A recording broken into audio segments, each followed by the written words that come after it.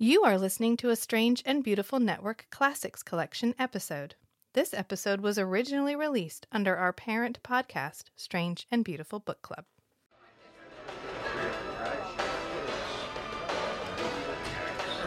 Next time, Cop Watch stalks a killer on a homicide beat.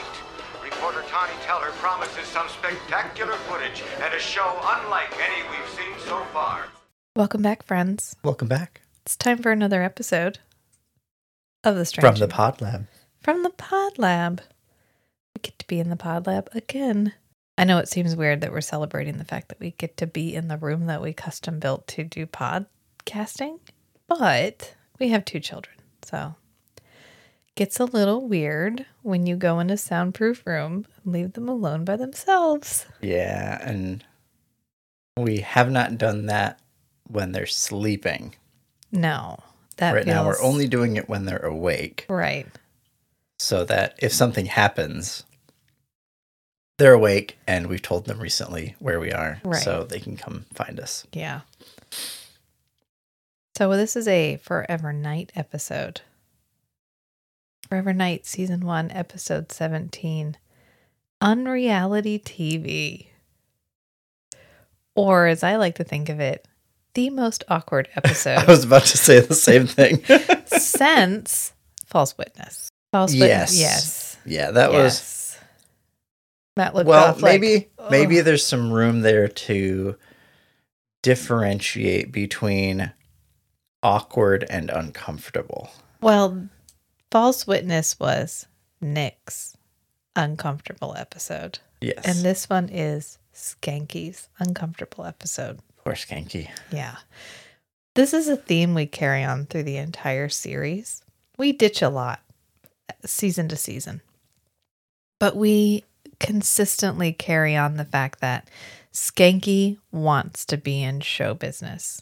And every opportunity that he has to be in show business, he can't help but ham it up. Which is hysterical because John Capellos, by any standard, is a successful actor because he's been in hundreds of things. Which, to his credit, it's probably a difficult thing to do to be a good actor acting out a character that is a bad actor. Yes. Yeah. It's like there's a story about the guy who voiced Bugs Bunny. So the guy who voiced Bugs Bunny, Mel Blanc, voiced pretty much every Looney Tunes character. And so there's a Looney Tunes cartoon where Bugs Bunny is pretending to be Daffy Duck. So, and Daffy Duck is also voiced by Mel Blanc. So Mel Blanc had to be a character pretending to be another character who was also his character. And so the level of skill required to approximate that voice is astounding. And so the fact that John Capellos, who is a good actor, is very good at also being a bad actor is pretty funny. Yeah. Yeah. Which, funny, also wildly uncomfortable. In fact, there were parts where Matt was literally curled up in the fetal position in the chair, just going, "Oh, that bad." It was pretty bad. I couldn't watch. Yeah. I had to put my hands over my eyes. Yeah. This is a pretty... This is one of those very dated episodes where it's good, you get where they're going, but at the same time, you're like, oh my God, this is a lot. It's a lot. Yeah. It's much. I like Too it. much. This is an attempt at establishing more of a culture for the vampires. Yes. Because up till this point, they're pretty much just like, there's vampires. Don't do weird shit. Don't get caught too much. Just kind of keep it on the DL. Okay. And that's the rule in their group. Is just keep it on the DL. Not like in Vampire the Masquerade or some of the other ones where they have a very elaborate, structured society. They don't. Kind of, though, because that's what we get in this episode. there's actual... There is a formal power structure in the vampire world. Of some description. Sort of. Right. In Vampire the Masquerade, they have, hooks into... They have influence over the mortal world. Right. This is more of a... It feels like a volunteer police force. Yes. We volunteer to enforce some of the one thing that's in the code. The code. The code. The code. All right, but before we get into it, hi, I'm Rachel. And I'm Matt. Welcome to the Strange and Beautiful Book Club.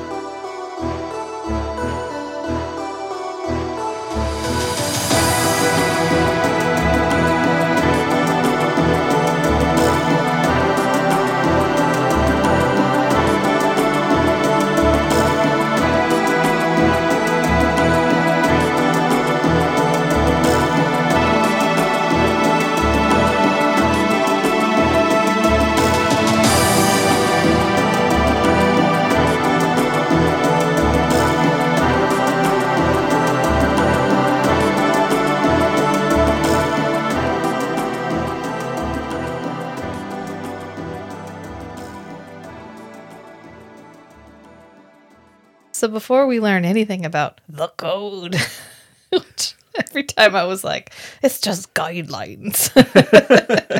Because I can't hear the word the code and not think about Pirates of the Caribbean. Right. But we open on a film crew. We don't open on a crime. We kind of open on a crime. We're in Nick's car. The top is open for some reason. I can only assume he is trying to sabatage the video. The sound recording? The sound recording. Yeah. Because they have a film crew in the car with them. And Nick and they're just letting Skanky go. Yeah. Well, this is a cops style television show. Right. Called Cop Watch. And I didn't realize this, but Cops has been on for forever. Cops is older than this television show, than Forever Night. Wow. Yeah. So this is a referential. We're referencing Cops in this. Oh, and so yeah, absolutely. Skanky is, for lack of a better word, pontificating about his role as a cop and how the streets are a jungle and there's wild animals masquerading as humans. Tonight we ride with Metro Homicide officers Nick Knight and Don Skanky. Yep, it's a dark and lonely jungle out there with lots of wild animals masquerading as human beings. Just ask Nick. Just ask Nick. I go to Nick and Nick's like, no comment. Because Nick is a wild animal masquerading as a human. This is good. Foreshadowing. This is a good episode.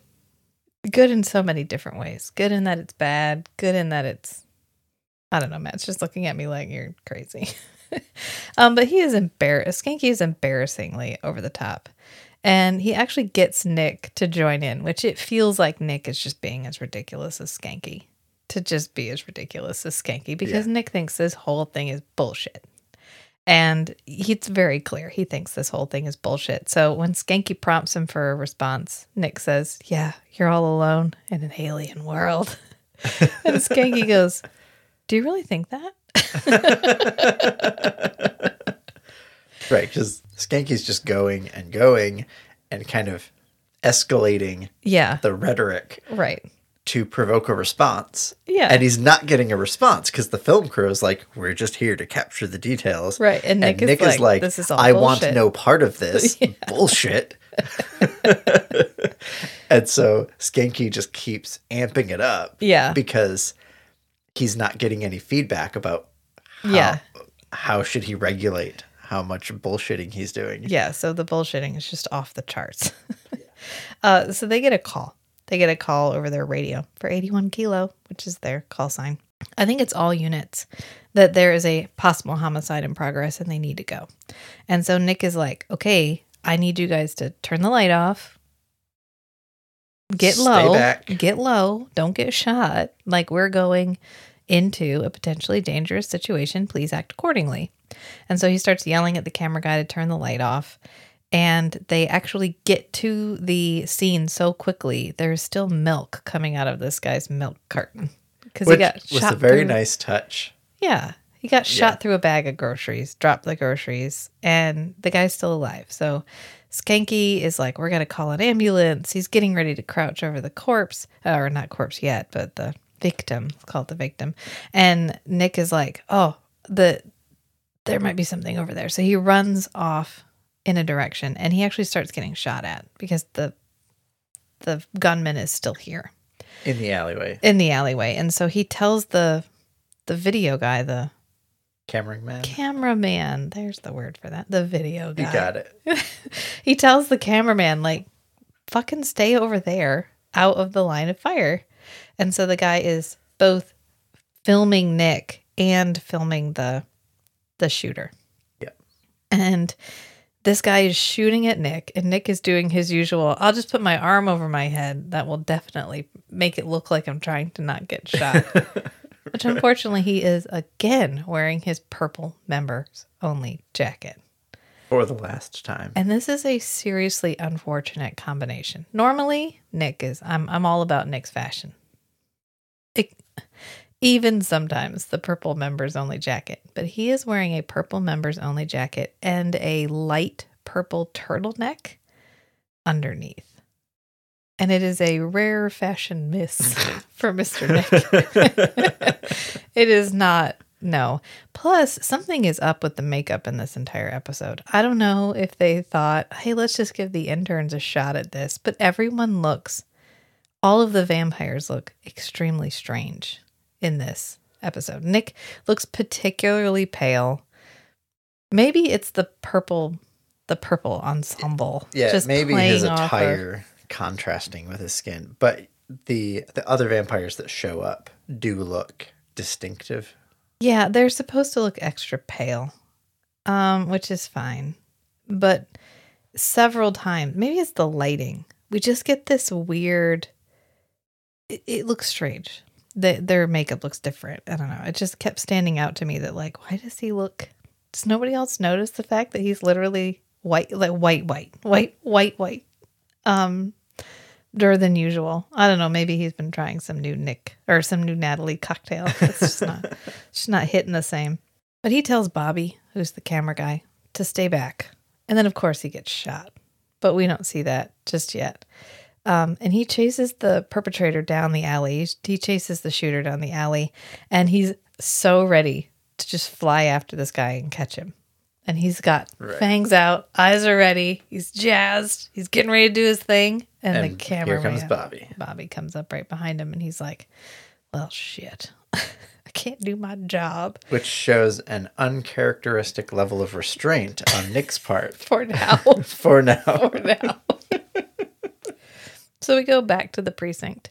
And Nick is just over the top telling Stone Tree how much he does not like this whole thing. The budget slashers and city council don't know what we're up against. It's good public relations. It's bad police work. Just. It's you against the world on this one, Nick. That this is bullshit. And Stone Tree tells him, look, we're doing this because the pencil pushers who don't actually know what we do need to see what we do, because that's how you get funding. So it's you against the world on this, because everyone else is on board but you, Nick. And normally I just let you do whatever the fuck you want because you get results. But in this case, I'm sorry, but you're stuck with them. He actually tells him they were in Vietnam, they were in the Persian Gulf. I think you can handle having them ride around with you for like 24 hours. And Nick immediately gets proven wrong because they have caught the killer on tape. Enhance. Literally on tape, because they have an actual like full-size tape. Cassette recorder. Cassette, yeah. Yeah, they even say the word enhance. She goes, once we put this in the computer and enhance it. I was like, CSI enhance. Yeah. And then we go to the autopsy, which feels a little bit like revenge, because Natalie is just coolly showing them.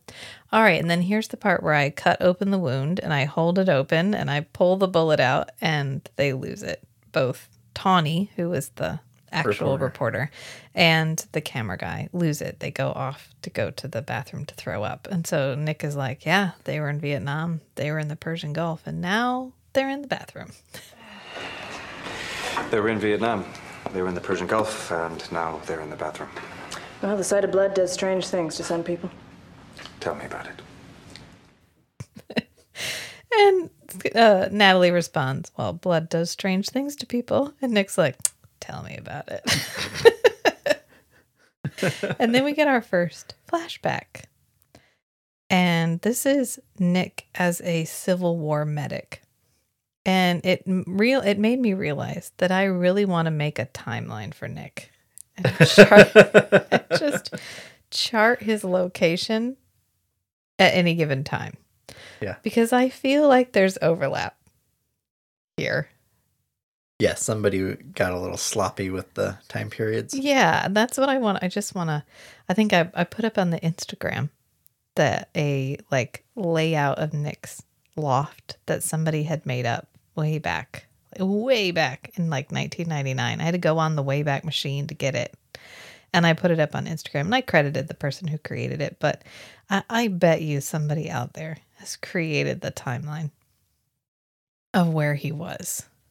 And we even get some LaCroix, and LaCroix drops a hint about the last time they were together. So you could even include that on the timeline, because he's like, when was the last time we were together? And he throws out a couple of examples of the last time that they saw each other. But it turns out that Nick was a medic in the Civil War, and he used his hypnosis to help people.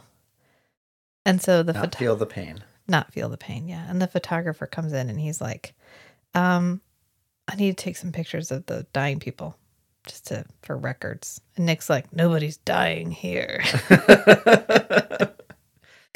And then he says optimistic Nick. I know, optimistic, zero chill. He's got a lot of, you know what? He's toxically positive in this situation. He's like, no, they're going to be fine. They're in a tent, which is in no way sterile, with a vampire, but I'm pretty sure everything's going to be okay. And the photographer's like, okay, well, actually what I came here to talk to you about is the other day I was out and I was taking some pictures, and I got something really strange on the pictures. And I need you to take a look at it. I'd just love it if you could come in and, I don't know, give me a couple of notes. Everything was on fire, so it was night, but I was still able to take pictures because there was plenty of light. Anyway, can you come by when you have a chance? And Nick's like, yeah, sure, whatever, it's fine. And then we do a transition back to them at the studio, not studio, what would you call that? The editing room? Yeah, the editing room for Cop Watch. And this is where we get our CSI Enhance. Literally. We put the tape into a form the computer can work with to digitize it. And then this little white box appears around where they want to zoom in, and they just zoom in and it goes doot, doot, doot, doot, doot, doot. Just makes his face super clear, because the muzzle flashes were lighting up this guy's face.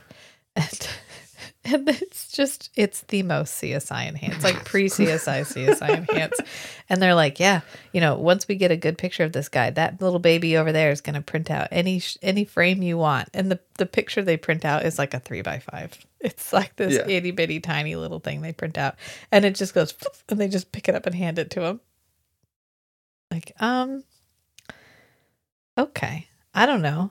Printers in 1992. Where were we with that? Were we in dot matrix? Were we in color world? I don't know, because it's an actual fucking photograph that they print out in this editing room. Right. That seems like TV magic. That seems like a technological stretch. It feels like the same kind of bullshit that led them to believe we would just accept the fact that Polaroids take a year to develop. Anyway, it doesn't matter because it helps.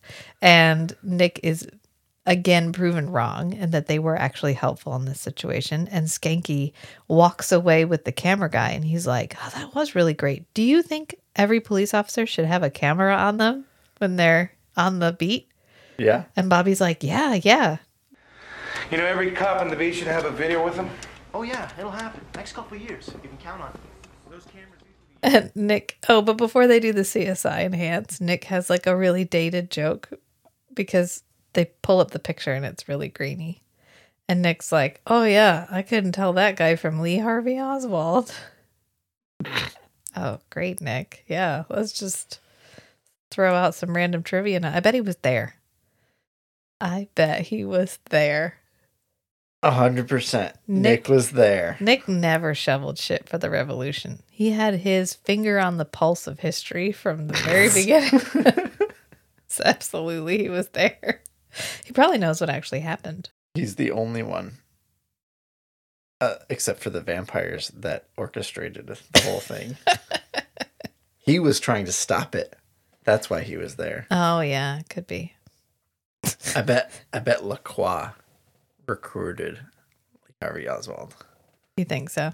Well, I bet you there's a fan fiction about that. I could probably find it. I've got 30 years of content to search through. There's always something. So after we do the CSI Enhance, we get our picture. We get our joke about every cop having a camera on them. Nick gets ready to leave, and the night custodian, or the night guy, is coming, the night operator or whatever he is. Yeah. He's bringing in a load of tapes for Tawny, and he's clearly a vampire, right? We could have toned the makeup down just like slightly, left us in a little bit of suspense here, but no, unless this guy literally never goes outside ever. This guy's a vampire. And Nick pauses a minute like, wow, okay. Another one of us has a job because none of the others seem to have a job. So, hey, that's right. Maybe he just died. He's still got bills to pay. He was already working here. He died, got turned into a vampire. Well, he's already working the night shift. Yeah, that's the plot of Fred the Vampire Accountant. Yes. Yeah. So there's a really good book series. This is a small aside by an author named Drew Hayes called Fred the Vampire Accountant. And it's about a guy who gets turned into a vampire, and he's an accountant, and he realizes he can just keep doing his job. So he does. So he just becomes a vampire accountant. It's a good series. And we get another flashback. And it is Nick looking at... Oh, he's looking at Polaroids. So he's looking at Polaroids of mugshots to see if he can find somebody who matches the killer's picture that they got from Tawny. Right. And when he has this flashback, it looks painful. He like holds his head and like rubs his forehead like this memory is intruding on his like daily life, and he doesn't want it, but he can't stop it. Yeah. So it was like the intrusive thoughts episode that we had for Spin Doctor. Yeah. Where he was having these flashbacks and they really felt like something he couldn't help. And we get that sense again here where he doesn't want to remember this, but he is anyway. And it is the guy showing him his pictures, the photographer showing him the pictures that he took of the weird pictures that thing. he took of Lacroix. Of Lacroix just being like, I think I'm going to have a little snack. Eating people that are still technically alive. Yeah. Laying down on the battlefield. Right. And now we get a glimpse of perhaps why Nick has zero chill. Because as Lacroix is landing and realizing this guy is taking pictures of him, he just looks over at the camera and snarls very dramatically. Like, oh shit. Better get my game. This is my good side. Lacroix also has zero chill. And Lacroix also has zero chill. But Lacroix knows he doesn't have chill. And he intentionally has no chill. I think Nick just doesn't. Right. Everything Lacroix does feels very intentional, except for apparently getting caught by well, cameras are new. Cameras are new. It's not something he's ever had to worry about before. It may even have been intentional because he knows Nick is there. Yeah.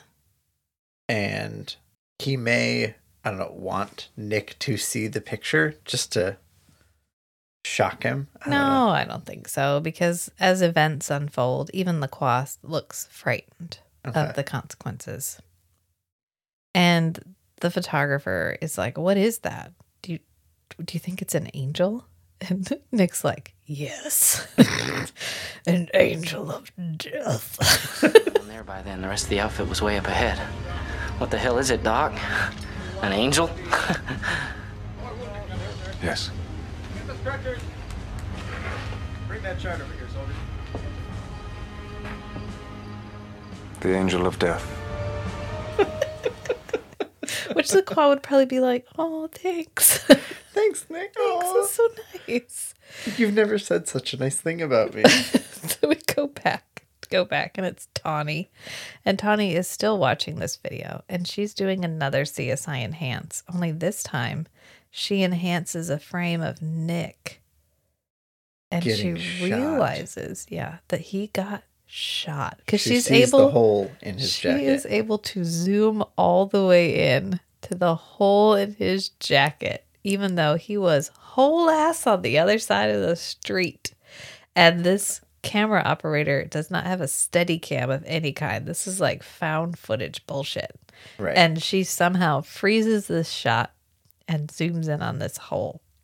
So our purple members only jacket now has its third bullet hole. Or his third purple members only jacket now has one hole in it. Depending on which way it goes. And then we go back to the flashback again. And it's LaCroix, but LaCroix for realsies. Like, LaCroix shows up. Nick pushes a curtain aside, and LaCroix is standing right there. And he's like, this one's fading fast. I don't think he's going to make the night. Would you care to come join me? And Nick's like, would you fucking get out of here? And LaCroix's like, oh, no, I'm not visiting you.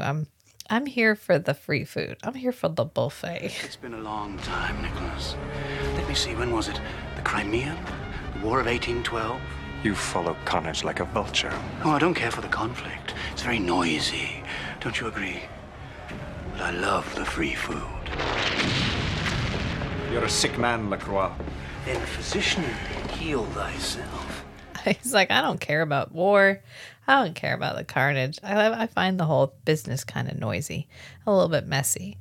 But I really like all the mostly dead people just laying about on the ground. Right. For me to just have my way with.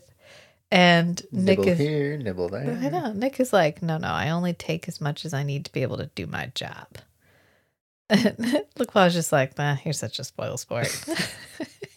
And he says, well, did that photographer get pictures of me? And Nick's like, what photographer? I don't know what you're talking about. LaCroix's like, oh, no, you can't hide your thoughts from me. I think we skipped those lessons. Or no, I never taught you that very well. But maybe we just skipped those lessons altogether, which is one of the few times we reference the fact that LaCroix can read his mind. Right. Again, another first and last. Just like our... Oh, we never reference this again? I'm pretty sure we don't. They can tell each other's location. That's pretty consistent. We can sense when each other are near. But the thought reading thing is, most of the time it's implied that LaCroix is just very, very good at reading Nick's expression. Because they've been around a long time and Nick is an open book. Right. Yeah. To everyone anyway, but especially LaCroix. Oh yeah, and then LaCroix implies something about, I don't need to get them, do I? And Nick is like, no. Because he's telling Nick that the photographer has to destroy the pictures. Yeah, we have to, we gotta keep this on the DL. That's like our one job. So we gotta go ahead and like nip this in the bud. And Nick is like, oh no, we don't need to tell them though. I'll handle it. I've got this. He's kind of my friend. There's a them. There's a them. We don't know who them are yet.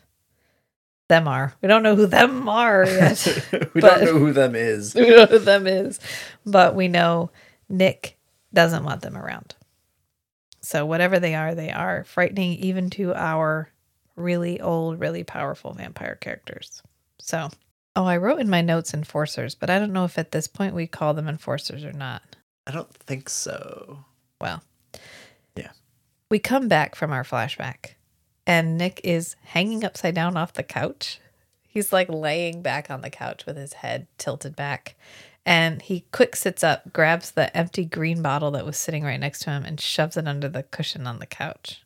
Because Skanky has agreed to let the film crew into Nick's apartment.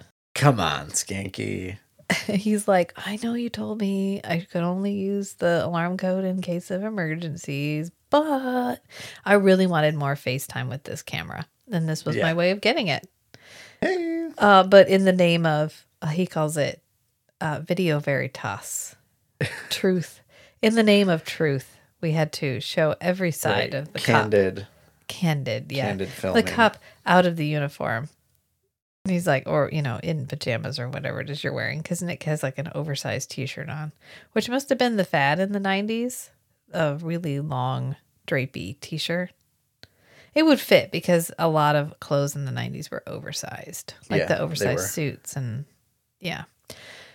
So Nick is pissed.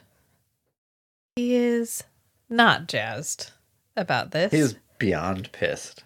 He's got literal bottles of blood just sitting around the apartment, and these people just showed up.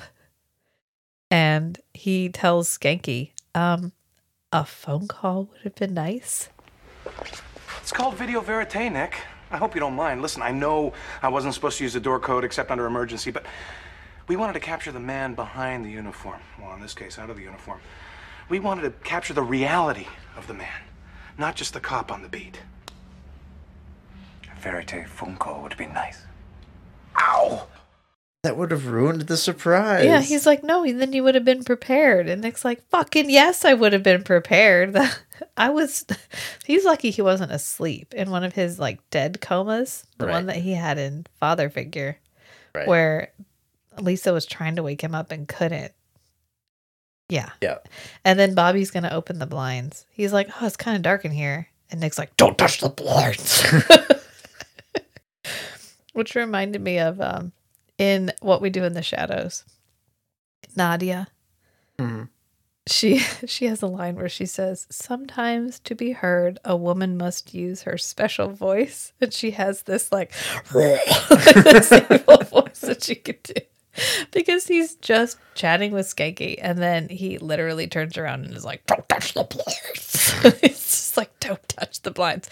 And so Skanky's like, yeah, don't. Nick is really allergic to sunlight, which is the first time anybody's taken that seriously. Right. That Nick is allergic to sunlight. And Tawny's like, oh, a cop with a disability. That could be a really good angle. Right. And Nick is like, Skanky only says it because, hey, that would make good ratings. yeah. And Tawny's like, oh man, yeah, we could work that angle. And Nick's like, nope, it's a small one. I don't want to talk about it. Like, I don't want to talk about my disability on the air. Obviously. I mean, first of all, that's just a whole kettle of fish. The idea of using the disability angle in any situation. And then the fact that he is a vampire and you are literally putting on television that this guy is allergic to the sunlight is the opposite of the DL. Although it's kind of Nick's normal level of disclosure. That's the up high. That's the UH. Really, all she had to do was go interview one of the 13 people who are currently incarcerated. And probably telling literally anyone who will listen that they got caught by a guy with glowing green eyes and fangs. Yeah. And then Tawny would have had her journalistic boner over the whole, I think I found something really cool and I've got the scoop on it. And all she had to do was go talk to these people. She does a lot of digging when she doesn't need to. Nick has left a trail so wide. And he has not hidden it. And he's been hiding in plain sight by just hoping no one ever believes anybody. And by the time the total weight of evidence is so great, no one can deny it, he'll just dip. He'll be gone. It'll be time for him to have a new identity anyway. Yeah. But Tawny asks him, aren't you sore? And Nick's like, well, I mean, I'm sore about the fact that you guys fucking showed up at my house in the morning without giving me a call. She's like, no, I mean, when you got shot, aren't you sore from when you got shot? And he's like, oh, no, standing here, aren't I? Like, well, clearly I didn't get shot because I'm not dead. Hey, can you just do the human thing where you rationalize that away? That'd be great. Thanks. And she declines. Yeah, she's like, nope. Look, I got close-up video footage of you getting shot. Yeah. Oh, and then... Is there something weird about you? And Skanky says, well, actually there was a reason I came here, and it's because we figured out who this guy is. And he holds up a piece of fax paper. Do you remember fax paper? Fax used to have like a thermal paper, like a receipt paper, instead of regular paper. And it had this, my dad sent a fax to I went to like sleepaway camp over the summer one time, and my dad faxed me a letter to camp. And so I used to have it, and it was this like, it was thermal, and it was really thin, and it had this like silky texture to it.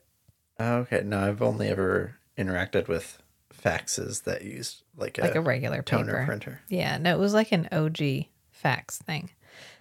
Because when the technology for printers, despite the fact that we were able to instantly produce a photograph from a printer in this particular episode, but when the printers couldn't keep up with the input of information from the fax line, it was faster just to have a thermal printer. Okay. But that's what he has. That's why it's so thin looking when he holds it up. It's a piece of fax paper. And he is so excited to be able to share this with Nick. And then they get kind of a line on where this guy might be. And so they go out to motels to try to find him. And of course, Nick can't go because it's daytime. Nick's stuck at home. Yeah. So they leave. Well, Nick kind of kicks them out. And then when they leave, he turns around and just picks up a bottle of blood that was just sitting there. And he's like, ugh, that was close. That was really, really close. Yeah. And the next time we see Skanky and the film crew, he is staging a scene where he's getting out of the car and talking at the same time. And he's like, you know what, actually. Can we do that again? Look, can we do that again? Can we take it from the top? Because I just wasn't feeling it that time. And Tawny's like, this is supposed to be candid. You know that, right? And Skanky's like, okay. Oh, yeah, of course. Yeah. Okay, so you want me to play it like, you want me to play it a little differently? And she's like, I have an idea. How about you don't fucking play it at all, Skanky? And Skanky's like, okay, I'm taking your notes. And then Tawny sneaks in. So, how long have you known Nick? Tell me, how long have you known Detective Knight? I don't know, a year maybe. Does he seem sort of eccentric to you? Nick, eccentric? You mean the skin condition thing? That, yes. You mean the only ever working night shift thing? You mean the fact that he has no family and shies away from social functions like bowling and other stuff with the cops? Still hasn't bought me one meal? Never seems to eat himself? Not even donuts? Eccentric? Nah. Right. Has he ever been shot in the Skanky's like, I don't know, year, whatever, somewhere in there. I don't keep track of these things. Don't you think he's a little weird? And then Skanky drops like 6 references. He's like, oh, you mean how he never goes bowling with any of the cops and he never eats anything and he still hasn't bought me a meal. And he's just like, here's all the things that I'm a little bit sore about because it's what I'm expecting from a partner. It's the social contract. A human partner. Between me and what I would expect from a partner. And he's not fulfilling his side of the social contract. Yeah. And Tawny is like, tell me more. And Skanky is completely oblivious to him like doxing Nick. Yeah. Doxing. That's a good way to put it. But he goes, okay, but do you want me to bring it down a little bit? And she's like, yeah, how about bring it down 50,000 feet? And he's like, okay, I can do that. But we cut back to Nick, and Nick is getting ready for the night. And he picks up his purple members only jacket and he sticks his finger through the bullet hole like he just realized there's like 14 holes in the shirt. Because he got hit by an Uzi. I mean, the guy had like an automatic rifle. Yeah. And he was hitting him with it. And he's like, fuck it. He just throws it on the piano. And then we see it ripple as he takes off out the window. Whoosh. Which bold of him when this woman is clearly sniffing around because she suspects that something is weird about Nick, for him to not drive to the station. Right. So that later they're like... Maybe he was flying to his car. His car is at the underground like parking deck. Shh. He's like, you know, elevator's too slow, stairs too slow. I think I'm just going to jump out the window. Yeah. I'm going to yeet myself down to my car. I don't know. Because he has his car later. Because we're in his car again later. I don't know. But he has his leather jacket on when we see him again. His like short leather jacket, not his full trench. Yeah. It's better for flying. A little less cape-like. He's like, okay, I got to tone down the vampire angle. So my long black coats are just right out. Right out for a little bit here. But they the purple jacket did it perfectly. I know. It totally put everybody off guard. You put a guy in a purple members only jacket, nobody is thinking vampire. Okay, so as an attempt at as a disguise, it was a pretty good one. Because I don't know that I would ever look at somebody and be like, "Wow, only vampires wear purple jackets." Thin, cinched at the waist and everywhere. Jackets. But maybe the bullet holes would have been a dead giveaway after a while. Eventually. Yeah. But she doesn't bleed, so they're just holes. So they could be anything. Be like, fucking washer keeps catching the jacket. But they go to a motel and they're talking to the lady at the front. And of course, the film crew is there, and the lady at the front is a little eccentric. She's our comedic relief for this section. Yeah, because she's talking to her dog. She's like cuddling her dog, which again, I was like, that dog is dead. If not, it would be like 35 years old. Yeah. But she says, this guy, that guy's here. Earlier this afternoon. What room's he in? 213, the honeymoon suite. But I don't think he's on his honeymoon. He checked in a while ago, and he's in the honeymoon suite. But I don't think he's on his honeymoon. She just talks to the dog. Yeah, like cutesy talking to the dog. Yeah. And so then they go to confront this guy who is armed and dangerous with the film crew with no protective gear, no backup, nothing. They're just like, okay, so he's in the honeymoon suite. Great, we'll go. Well, okay, so this is how Nick and Skanky would normally approach this kind of situation. Right. Not like a normal police crew, but because Nick just has zero chill. Right. You're approaching a dangerous criminal, suspect, whatever. Skanky, hang back. I'll charge in. I know. Well, if you go with my fan theory that Skanky is fully aware of the fact that Nick is bulletproof, then of course Skanky never bothers to put on any kind of protective gear. He just stays back. He's like, I'll go around back. I'll go around back. You take care of this, right? I'll go around back, Nick, okay? You do what you need to do. And then you just, you beep me when you got him, okay? And so he just, tick, tick, tick, tick, tick, like Elmer Fudd, sneaks around the side and just waits at a safe location while Nick does all the work. They're so accustomed to this style of, I don't know, handling dangerous people. Their partnership roles. They're so used to their roles. Accustomed to this that they don't stop and think, hold on, is this how all other police officer teams work? Yeah. Is this how other teams would approach this situation? Because we don't want to do anything that looks weird in front of the film crew. They just go for it. It's fine. They just, this is how we always do things, and the film crew is here with us. All right, let's go. Yeah. So Bobby gets shot. Gets hit by a ricochet. Because they're like, police, open up. And the guy starts shooting through the door, of course, because he's armed and dangerous. Of course. And so a ricochet hits Bobby. And Nick is like, get him out of here. So he tells Skanky to get Bobby. He tells Skanky and Bobby and Tawny to all go. He's like, it's fine. I've got this. Look, I've got this. You guys go. And so they go to leave. But Tawny doesn't leave. She picks up the recorder, the camcorder, and Nick breaks through the door. This guy has yeeted himself off the balcony. Somehow he's gotten off the balcony and is down on the ground. Yeah, he went over the edge and climbed down. Right, because Nick just runs and just leaps over the edge. And then when Tawny finally gets to the side. Right, so from the room, Tawny can see the guy way off in the distance. Yeah. And Nick is just jumping over the ledge. And then she gets to the ledge and Nick has already tackled the guy. Yeah. And Nick just looks back up at her like, shit. Well, shit. Shit. God damn it. I knew I shouldn't have had her around. It's like the false witness scene. Well, how did you cover that much distance? And we had our decathlete or whatever try to do it, and it took them twice as long. Yeah, and Nick's like, I don't know, adrenaline, I'm real good at my job. I'm like a real good cop, okay? Just do this kind of stuff. Why are you confused about this? Yeah. We go back to the precinct, and Nick is like, oh, God, this is a situation. A situation has occurred, and Nick is not good at handling situations.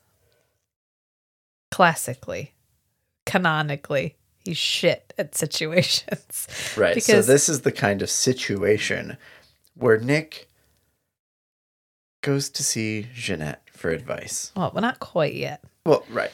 Yeah. But he's got on some 90s light wash jeans. I just want to throw that out there. Can we bring back the night wash jean? No. Nice boot cut night wash jean. All right, fine. But Skanky's come back from the hospital to report that Bobby is okay. His leg's a little bit broken or whatever, but he's fine. And lucky they didn't get any higher, or he'd be talking like Topo Gigio. Topo Gigio, the lead character of a children's puppet show in Italian television in the 1960s. Wow. It's a deep cut, Skanky. That would be from his childhood in Italy. Yeah. It's like a Louis Mouse. He's like a little mouse. Okay. Yeah. Okay. Well, that was a deep cut. Oh, he was featured on the Ed Sullivan Show in the 60s. So Topo Gigio was like a little mouse character, kind of like Mickey Mouse, but Italian. And he has a high-pitched voice, which is the joke that Skanky's going for here. Ha, ha, ha, ha, ha. Good joke, Skanky. And Nick is like, yeah, that's really funny, Skanky. So, Tawny, we need to talk privately somewhere, preferably dark, for 10, 15 minutes. Be fine, tops. And then we'll have you out. You won't be, no problem. And she's like, no. And she just walks off. And Nick is like, ah, shit. And then he's walking around the corner and he hears a promo for the upcoming Cop Watch television show they're going to be featured on. And the fact that there's going to be some really spectacular footage. And he's like, motherfucker. I did it again. Well, technically, LaCroix did it last time. Yes. Yes. So he's like, man, I fucked up. I couldn't, for once, his zero chill has finally come back to haunt him. And, oh wait, there was another one. Remember where, Cherry Blossoms, where he vamped out in front of that guy and then he freaked out. He was like, what if he tells people? I'll have to go. And they're like, Natalie, if I have to leave, I'll find you. Don't worry. And Natalie's like, do what you need to do to save yourself. like he hadn't just exposed himself to like 6 people in the previous episodes. Right. Yeah. But no, this one matters. Right. This time. And so we cut to the flashback because now we need to know the stakes. Nick has gotten captured on film, just like LaCroix got captured on film. And now our flashback is going to tell us why everyone's freaking out. Why that's so a much. big deal. Why that's such a big deal. Because Nick is trying to hypnotize the photographer into forgetting about the fact that he caught a video in the Civil War, a picture of LaCroix doing his like hover feed snarl thing. And the photographer's like, no, I'm pretty sure I did. I got a picture of this guy and the world needs to know. Like I got a picture. And Nick is like, no, boom, boom, boom, boom. No, you didn't. Heartbeat. Whoa, whoa. You did not do, there is no picture. And the photographer's like, what are you doing? What are you trying to do to me right now? There's a picture. There's for sure a picture. And Nick's like, I failed. We go back to the main time. And Skanky is waiting for the Cop Watch crew. He's actually put a penny down as a mark for himself. So he'll have a place to shoot for, to stop. Yes, to go stand. Yeah. Yeah. And they are not showing up. Because little does he know, Tawny got what she wanted out of him and from Nick. Right, and Bobby's still recovering. Bobby's recovering, so nobody's there. But he wants the crew to be there. They have the guy in custody. He's supposed to be interrogating this guy. Right. But instead, he's waiting for the film crew to film him interrogating him. He's like, well, I thought they would want to see it. And Stone Tree's like, do your fucking job, Skanky. Skanky. Go do your fucking job. And Skanky's like, I'll go do my fucking job. Fine. Just to do it. And we go to the studio, and Tawny is showing this video to the guy that we're not supposed to know he's a vampire yet, but honestly, guys, this guy's a vampire, right? Right, just running it past somebody. She just wants to impress somebody. Yeah, she's like, what do you think that was? And he's like, well, it kind of looked like a guy flying. And she's like, fuck yeah, it looked like a guy flying. Yeah. I am putting this on the air. I don't know. Superhero cop. I don't know what can of worms I am opening here, but oh my God, I am opening up these worms. And the guy's like, yeah, cool story, Tawny. So I'm going to go now. And he gets up. He's like, I'm on overtime. I got to go. So he goes out the front door and it's just like, that's like a vampire snarl thing. And then whooshes up into the sky. Like, right. He's just standing. He's standing literally in front of the TV building. Look. And he just whoosh. He's so jazzed to snitch. He can't wait. He's like, oh, I got some. There must be some kind of reward. He's like, damn, I got some tea. I got to go spill it. I'll be back. And so he yeets off into the sky. And he's gone off to tell the enforcers. Because that's the stakes, is the enforcers. Which in the flashback, when the enforcers show up, okay.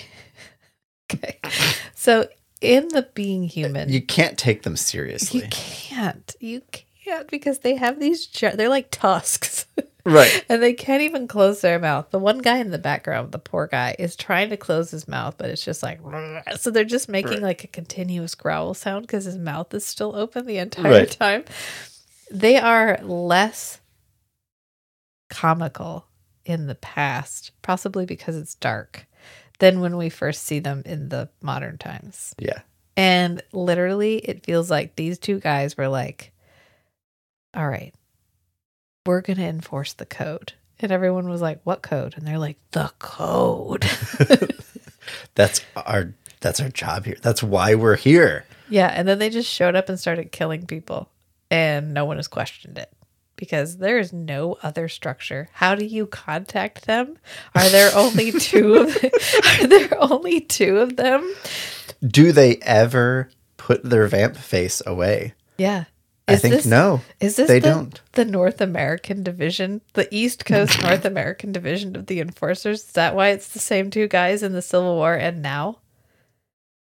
And if there's only two of them, what if a vampire gets exposed like in Europe? Do they have to make the trek all the way over there? Yeah, they just fly. Or is there if you can't fly in a day, then you can't do it. But I have so many questions about the enforcers. Are they special in some way? Are they stronger? Because even Lacroix is afraid of them. Lacroix is like, well, I think he's partly afraid for Nicholas too.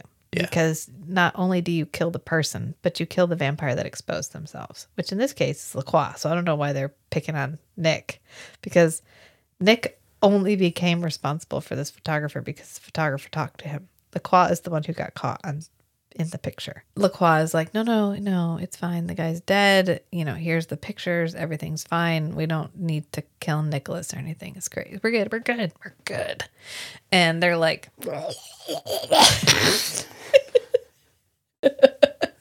I know, there's the one who talks and the one who just growls. No, nobody talks. They never talk. I thought the one guy actually talks. No. Not in the past. He doesn't talk in the flashback. Never. They don't make a peep. They just I'm gonna have to sample the growl sound. Maybe that's the price they paid for their extra power. Yeah, they can't devamp. They can't devamp and they cannot talk. They can't mainstream at all. I don't know. But Nick shows up and Nick is like, look, you gotta forget. You got Tawny. Listen, you got to forget about this. And luckily, he went and had a chat with Jeanette because he tried to make Tawny forget and she wouldn't forget.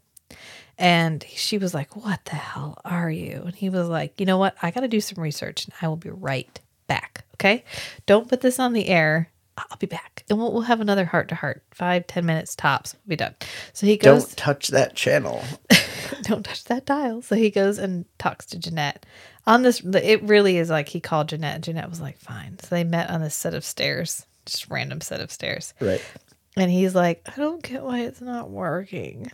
And Jeanette's like, well, it's empirical proof, Right. obviously. And she makes a good point here. Yeah. She establishes some part of the mythology about human psychology and how the hypnosis works. Yeah.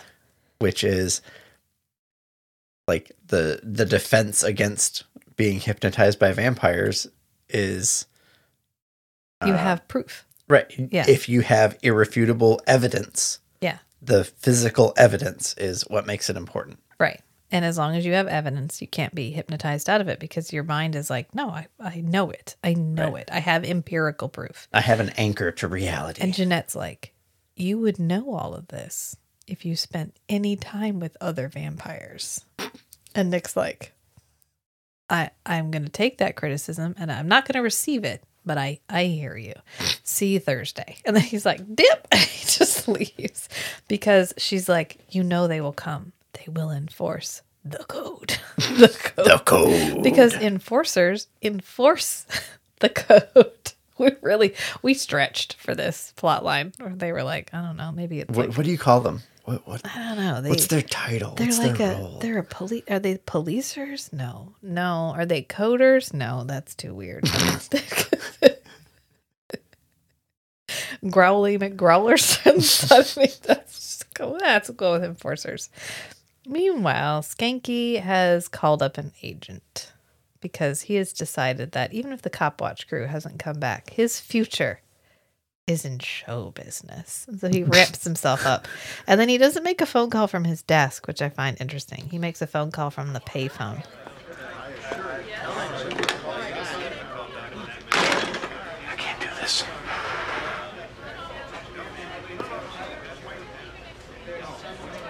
Then again, Don, only once in a lifetime does a man have a moment where fate takes his hand. You've got to follow that dream, wherever that dream may lead. Be all that you can be. In the office. Oh, yeah. I hadn't noticed that. Yeah. Maybe he doesn't want anybody to overhear him. He's like, be all you can be. And right. They Skanky, wouldn't have had caller ID at the time. Skanky is doing that. Tawny's fighting for her life. Right. Because, Nick and Tawny and the enforcers are in the... Yeah.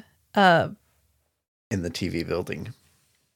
Because she's having a dream about Nick. So Nick has tried to help her, tried to save her life. She was like, fuck you, and went and showed the tapes to another vampire, effectively signing her own death warrant. And then she fell asleep because it was a hard day's work. So she passes out on the editing booth. And she has a dream about Nick. And it's the several clips of Nick just vamped out doing stuff. And then she wakes up and she's like, it's awfully quiet and empty and lonely in here. That's really weird. Right. If Nick is what I think he is, yeah, I'm kind of in a dangerous situation. See, you know what? I'm gonna go. I'm gonna go. So she gets ready to leave. Right. So she grabs her tapes and she's like, I'm gonna go. And so she's getting out and she sees the security guard. And is he dead? She tries to wake him up. I think the security guard is dead. I'm pretty sure the security guard is dead because he doesn't wake up through this whole thing. Right. And she's like, oh, are you sleeping on the job again? And then the dynamic duo sneaks up behind her. It doesn't even sneak up. They just appear out of nowhere, like out of a puff of smoke. And here's where I'm like, the makeup, guys. The makeup in this episode. What the fuck happened? Because the guy has on like white cake face makeup and then dark lips. I don't know. They were going for extreme vampire. Right. Like these guys are they're so far vamped out. Yeah. That they can't vamp in. It's been so long since they've been able to close their lips that their lips have literally atrophied. Well, they do have their lips closed at first, but then they're like And she's like, ah! And so she yeets. I mean, of course she does. These random dudes that are like, I have walrus tusks in my mouth, show up behind her, and she runs. And we get the nice, she's running, but they're walking villain trope. Yes. You literally can't run fast enough to outwalk a villain. And Nick finds her. And he's like, come on, we got to run. We got to go. They're here to kill you. Where are the tapes? Do you have copies? Where are all the copies? We should probably go gather all those for just reasons, okay?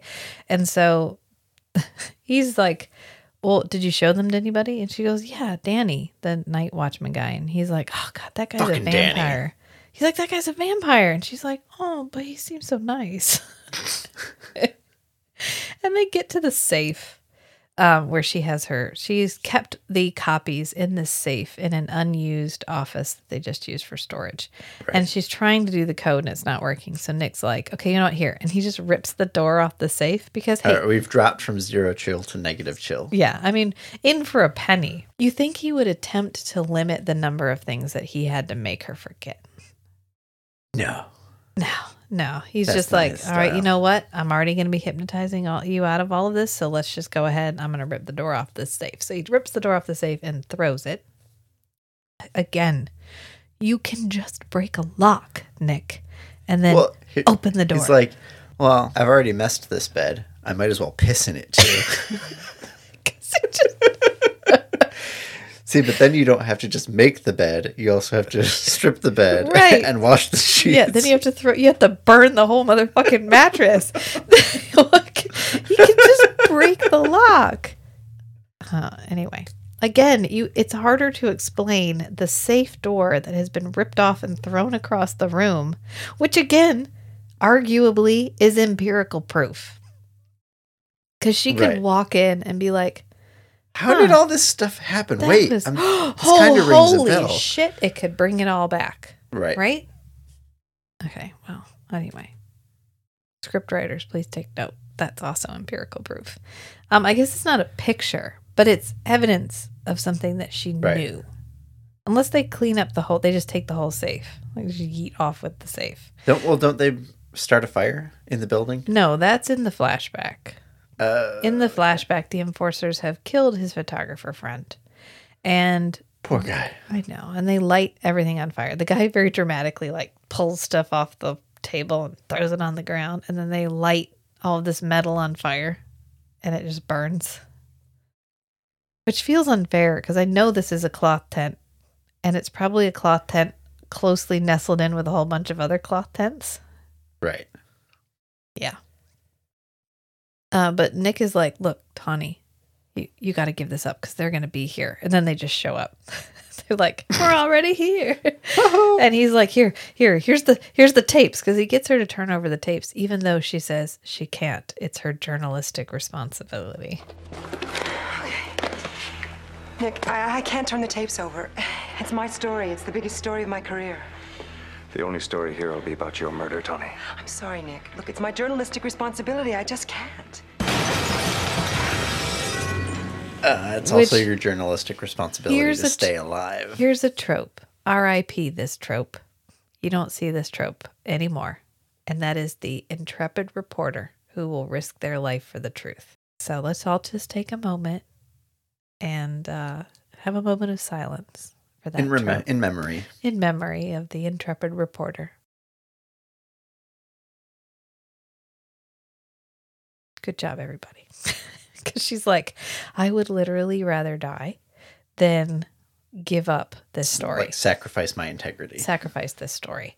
And Nick's like, well, good, because that's exactly what's going to fucking happen. Is you're going to die, and all of the proof is going to go bye-bye. And I'm going to die too. And the only story here will be your murder. And she's like, all right, well, when you put it that way. So she gives him the tapes and he just pushes them at the enforcer, shoves them in their chest and is like, here you go. There's the tapes. And then he turns around and he hypnotizes Tawny because now her proof is gone. She can't access it anymore. Right. And so he's like, you're going to forget about the tapes. You're going to forget about me. You're going to forget about all this. And you're going to go to sleep. And so she passes out and he's like, Cool guys, cool. And so the smaller enforcer guy is about to come forward and kill them. And the taller enforcer guy stops him. Which is probably why you remember them talking. They don't talk. They just interact in a way that isn't walking forward while growling. I put in my notes, do they need a lozenge after all that growling? Just, they just go and they're like, oh, it's just so, are they a couple? I want them to be a couple. And like they go home. There you go. They go home at the end of the day and they're like, oh man, another one. We enforced the code so hard today. Oh man. God. And they're just like rubbing the one guy's rubbing the other guy's shoulder. And it's like flexing his jaw like, oh, it's so hard to keep my mouth open that whole time like that. I wish there was a better way. Oh God, that would be the best follow-up to this episode is that they are a couple that have just been together. That's why they always show up together. They don't have to, but they like it that they work together. They get to spend a lot of time together. So you heard it here first that they are a couple. Yeah, he gets her to forget the day is saved. Which begs the question, does Natalie know about the enforcers? I think no. Because she's never mentioned them or the code, which means that Nick has kept her entirely in ignorance about the fact that her life is actually in danger. And right, if it gets out. If it gets out. Right, the only one who knows about Natalie knowing is Jeanette. Yeah, and Jeanette's no snitch. Right, and anything for Nicola. Yeah. Well, Natalie's not. And Nick has told other people throughout history because lots of flashbacks are him with people who know he's a vampire who are trying to help him find mortality. Right, but which means he is willingly risking these people's lives. And his own life. By revealing his identity and then not informing them about the stakes. The literal stakes. Yeah. But then Tawny wakes up again and she's like, I had a really weird dream. And Nick's like, where was I in putting this episode together? Nick's like, I can't remember. Good.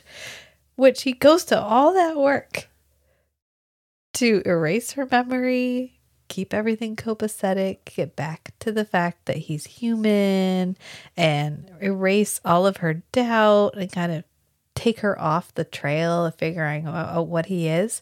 He lingers long enough for her to wake up, to confirm that she doesn't remember anything. And then he takes off out of the editing room. He whooshes out of the editing room while she is still talking to him. He's like, good, bye. Whoosh. He just takes off. And she's like, Nick, where did you go? Well, it turns out he went to have like a dick swinging moment with Danny where they like growl at each other for a second. Yeah. And he's like, time to move on, Danny. This whole episode was so hard to watch. And that includes this scene with Danny. It's so awkward. I know. They just growl at each other like, my fangs are bigger than your fangs. It's like wild animals, right? If they have to actually resort to harming each other, it's gone too far. Most of the time they just posture. So they posture at each other for a little bit. And then we cut to the rap party because they're having like a rap party at Nick's house because the Cop Watch episode is finally going to air. Right. And this is so funny because like, why is it at Nick's apartment? Right. Who decided that was weird? I guess because he has the space. I'm wondering if it was... Okay, so like the scene with Natalie in the stairs makes me think maybe their sets budget didn't have enough to have have a scene at the Raven. So they're like, well, instead of having this whole big deal of getting all the extras and everybody in the Raven, we'll just have Nick and Jeanette meet in an anonymous location, just the two of them. We did all these outside scenes, whatever. We need to have a party at the end. And okay, well, Nick's apartment is already set up. Yeah, it's all good. We'll just use that. Right. Stone Tree came to work wearing like Gary Farmer just wore his regular outfit because he's got like a striped linen shirt on, which looks super comfortable, by the way, and some leisure pants. And Natalie is wearing the most 90s top in existence. If you had to distill 90s fashion into a top, it is the top that Natalie is wearing because it is a black button-up tank top with silhouettes of lizards on it. The Southwestern. Remember the like Southwestern? Oh man, yeah. Yeah, that's what it is with the like knockout images of lizards on her shirt. It's yeah. And Stone Tree's walking around and he's like, "Hey ladies, you want to try the little weenies?" And then he walks over to Nick because everyone is chatting and having fun and eating snacks, and Nick is literally sitting at his kitchen table with his back to everybody. Hors d'oeuvres, ladies.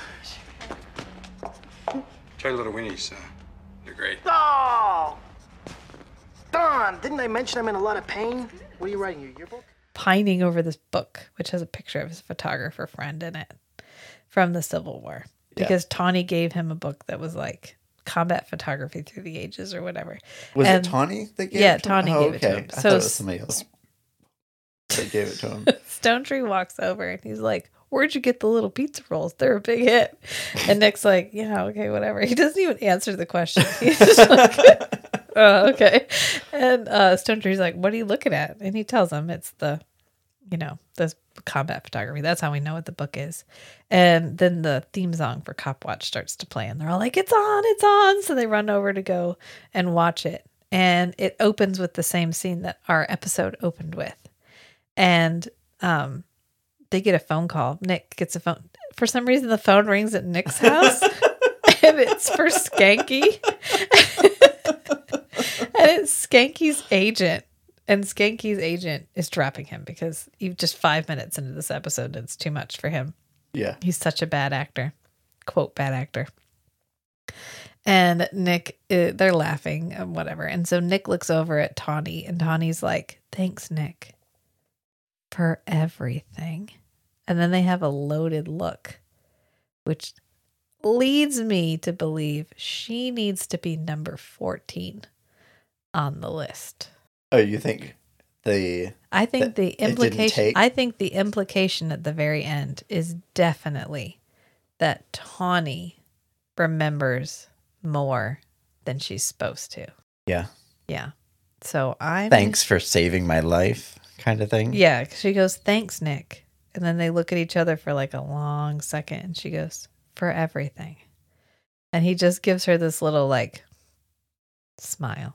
So I'm going to go ahead and say she's number 14 on our list of people that Nick has exposed himself to and then not properly cleaned up after himself. Yeah. Yeah. So this was an uncomfortable episode. It was a attempt at world building. It was an attempt. It was an attempt was made at world building. I don't think we ever referenced the enforcers ever again. I mean, maybe like in passing, but they're sure as shit not showing up. Maybe they gave up. Maybe they were like, "Look, we've been doing this for like 500 years and nobody else is volunteering to take over. So we're just going to let this go.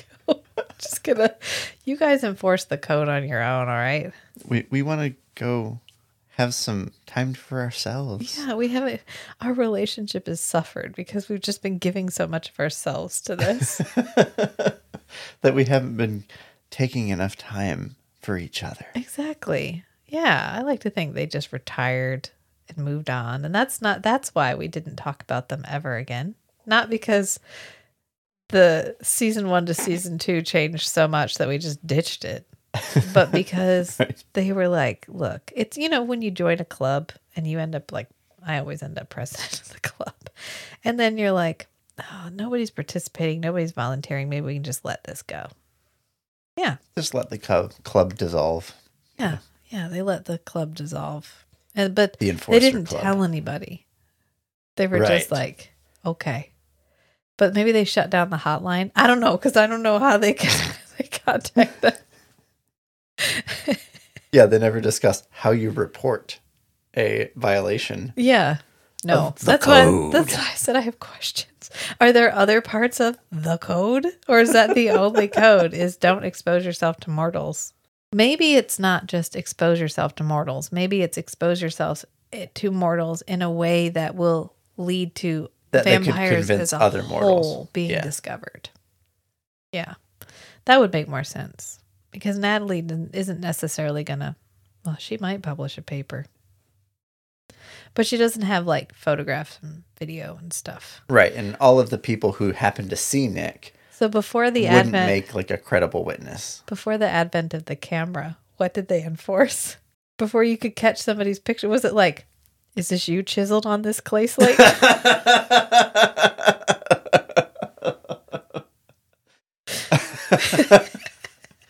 Yeah, because before photography, what? Unless there was like a group of people Right. that all saw the same thing and could make a like credible report about it. Yeah. Yeah. Maybe that's why you get more mythological like experiences pre like Industrial Revolution. Because the enforcers weren't working? Well, because there was That's why the number of miracles has dropped. It's because the enforcers have been doing their job since the advent of photography. Photography didn't expose. There's a nebulous society of of supernatural creatures that have just nipped in the bud any kind of leak about supernatural events. Yeah. The Enforcers Club. There's a whole bunch of them. There's the vampire enforcers. There's the werewolf enforcers. Every once in a while they get together and have a meeting and they're like, guys, we need a better name. And they're like, but we enforce the code. It just tells people what we do. They're code enforcement. They're code enforcement. One code. The only code. It's not even the... Why do they call it... I guess it could be the rule or the law, but the code implies there's a list. Right. There's a group of things that they are not allowed to do. I don't know.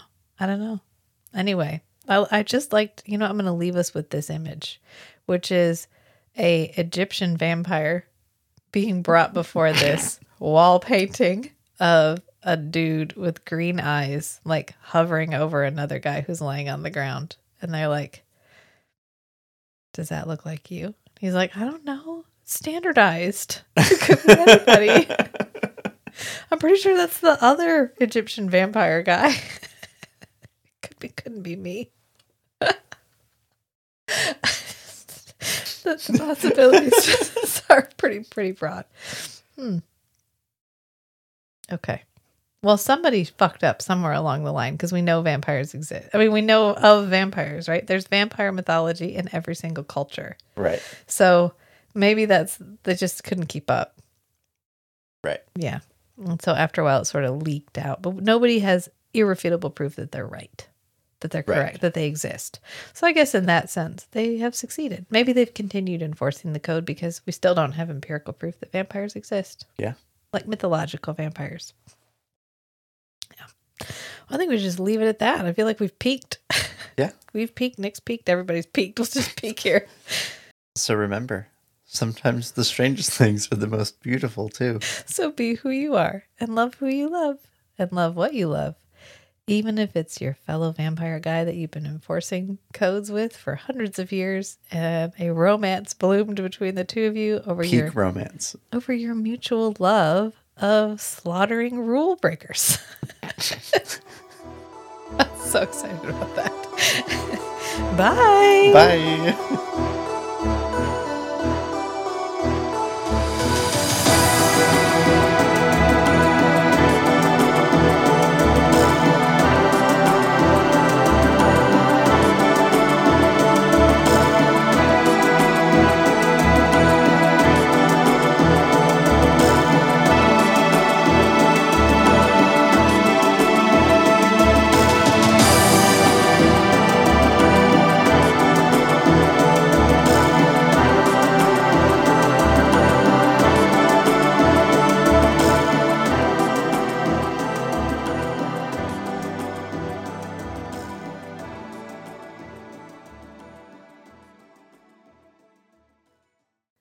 You are listening to a Strange and Beautiful Network podcast, a network of shows focusing on unscripted discussions that promote positive but honest engagement with all the weird and wonderful topics that make our hearts happy.